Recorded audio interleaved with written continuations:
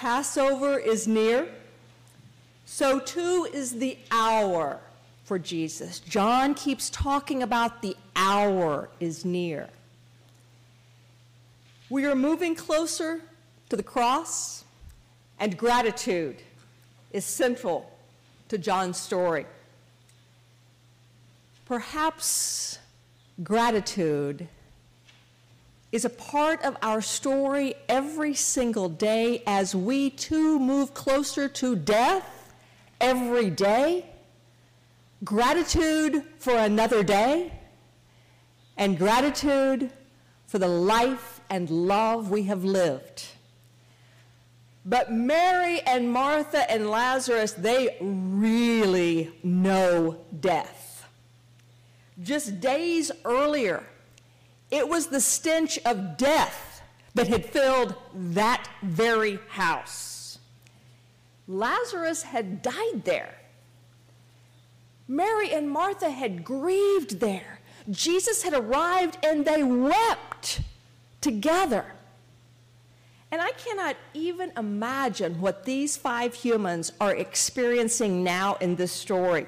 Do you remember what it's like when you first go back into a house after the one you loved has passed away, and you see them everywhere, and you want them back so badly? You want to see them again. That's what they're experiencing. They have their brother back. They have their friend back. There's really no protocol for thanking Jesus adequately for this kind of gift. Lazarus's presence at that table confirms that death is not the final word. And what a dinner party they are having. Martha does what Martha likes to do. Martha cooks, and she serves dinner. And I'm pretty excited about 2 weeks from today that we get to eat together again on Easter morning. Celebrations always include gratitude. What do they call it? Giving thanks before you eat. Gratitude. And think about the smells, as Chad talked about in children's time. Remember our conversation we had last week about smells? Yes. The Lazarus stinketh? Yes. What a difference a week makes. The smell in this story is food and red wine and really fine perfume. Kipling wrote, "Smells are surer than sounds or sights. They make your heartstrings crack." Our sense of smell relates closely to the place in our brain where we process memories, just as Chad mentioned the white shoulders. Today's story is a story of contrast. The smell of Mary's perfume counters the stench of Lazarus's body in the tomb. Mary's response is not only deep gratitude, but deep generosity, which is another contrast. Mary's generosity with Judas's stinginess. Remember the first Sunday of Lent? We read John 6, where John describes Judas as the father of lies. Remember when we talked about the lies between Ukraine and Russia? In today's story, John says more about Judas. He's a thief who stole from the common purse. Imagine like passing the collection plates, and instead of somebody putting something in or passing it on, you got somebody who's taking it out as it goes by you. That's our Judas. A little background here. A normal wage for one day's work is 1 denarii. So when you account for Sabbaths, 300 denarii are the equivalent of 1 year's work. A year's work. That is a lot of money. Mary's generosity was indeed extravagant. I don't think Judas really gets this. I don't think he gets gratitude. I don't think he gets extravagance and generosity. I don't think he gets Mary's lavish love. He wants to make Mary the bad guy. 21st century, we might call that gaslighting in this scene. The text says, Judas isn't really concerned about the poor. And this is the moment when Jesus says, hey, Judas, Mary has agency. Jesus affirms Mary's ability to make choices for herself. Mary is not some nice little humble girl. Now, let's talk about this word agency. It's come to be one of my favorite words in the last few years. What does it mean? One's independent capability or ability to act on one's own will.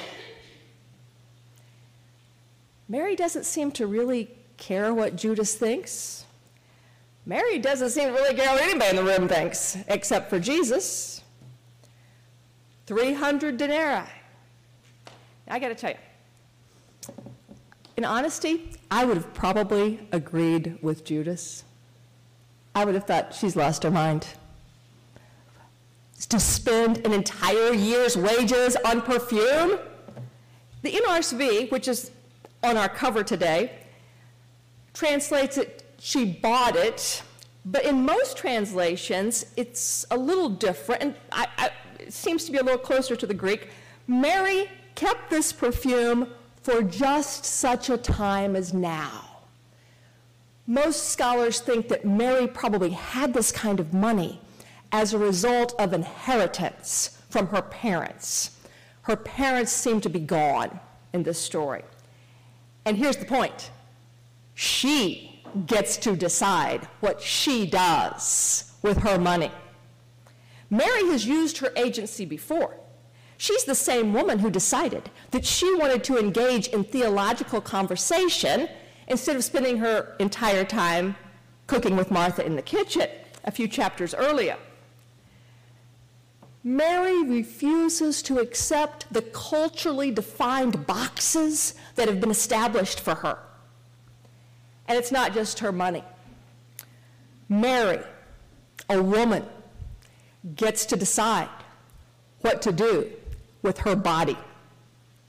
She gets to decide what to do with her hair. If you're like me, you may have heard a little too much about hair this week and its importance. Mary gets to decide how to respond to Judas's rude comment.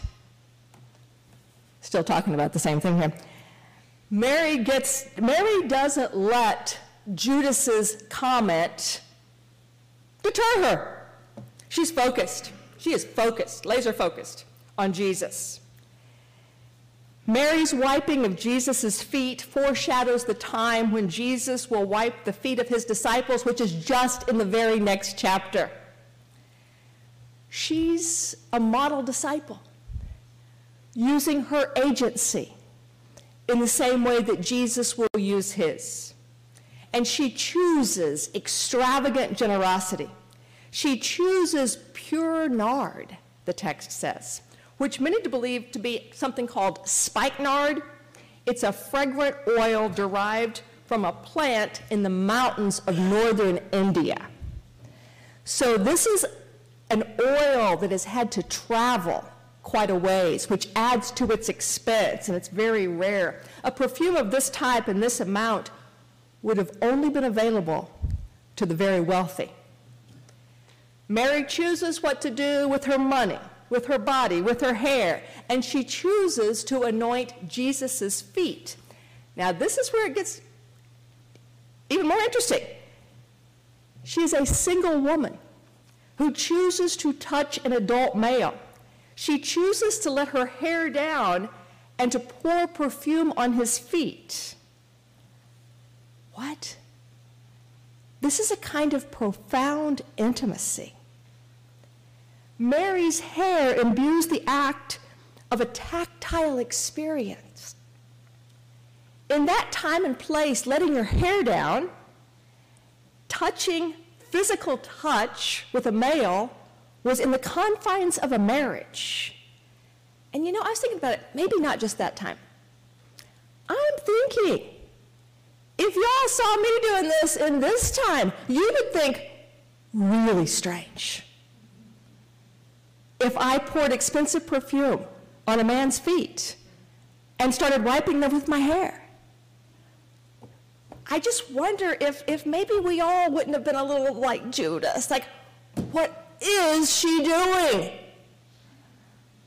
But you don't really want to talk about that, so you just talk about the money instead. Or the poor. Let's talk about the poor, Judas says.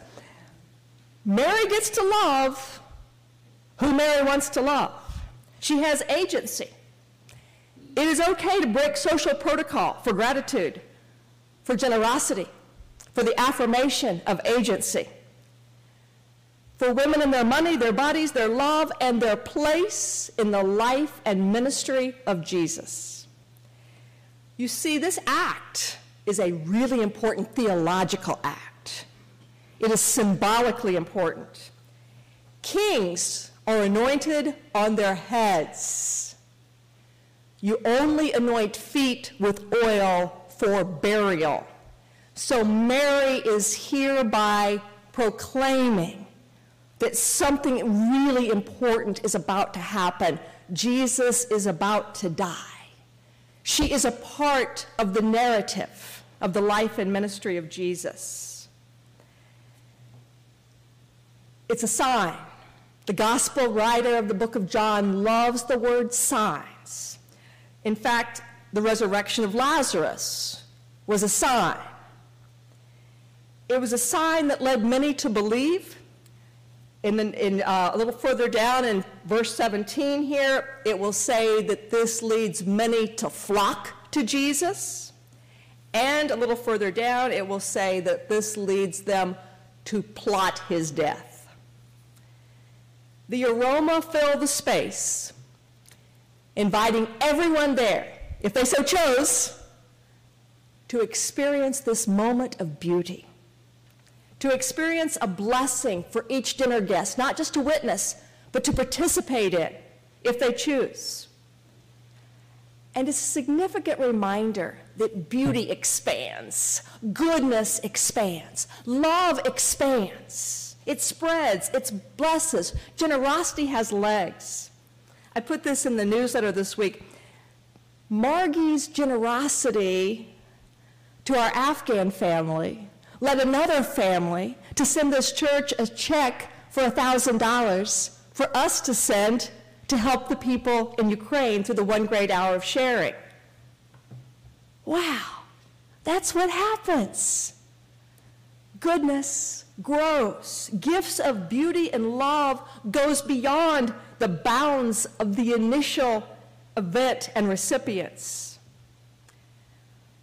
But as Judas shows, we have to have a heart that beats for beauty and love, rather than for stinginess and trying to control others. Every church has a Judas. Every family has a Judas. Every one of us has a Judas inside of us. The one who wants to be the head decision maker, the one who always knows what is best. We all have that Judas inside of us. Who knows how money should be spent? Who knows? They just know. This story says, sit down, Judas. Let Mary love. How are we loving today? How are we showing our gratitude? How are we showing it through extravagant generosity? We're going to sing in just a few moments. And Eric, could you hand me that book back there, the Lenten book? We talked about this hymn, His Eye is on the Sparrow, on Wednesday night, and how like the writer, I have gone through a phase of really not liking this song very well, but like the writer, I have begun to see the beauty in it again. It was inspired by a woman who was bedridden for over 20 years. The author of this book says, "What's so lovely about this hymn is that it doesn't pledge or expect a quick fix or any fix at all. It's not that God will do that, or God will do what I ask, or that God will repair everything tomorrow.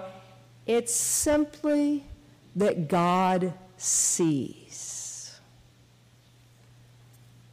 Mary sees Jesus. She really sees him. And Jesus sees Mary.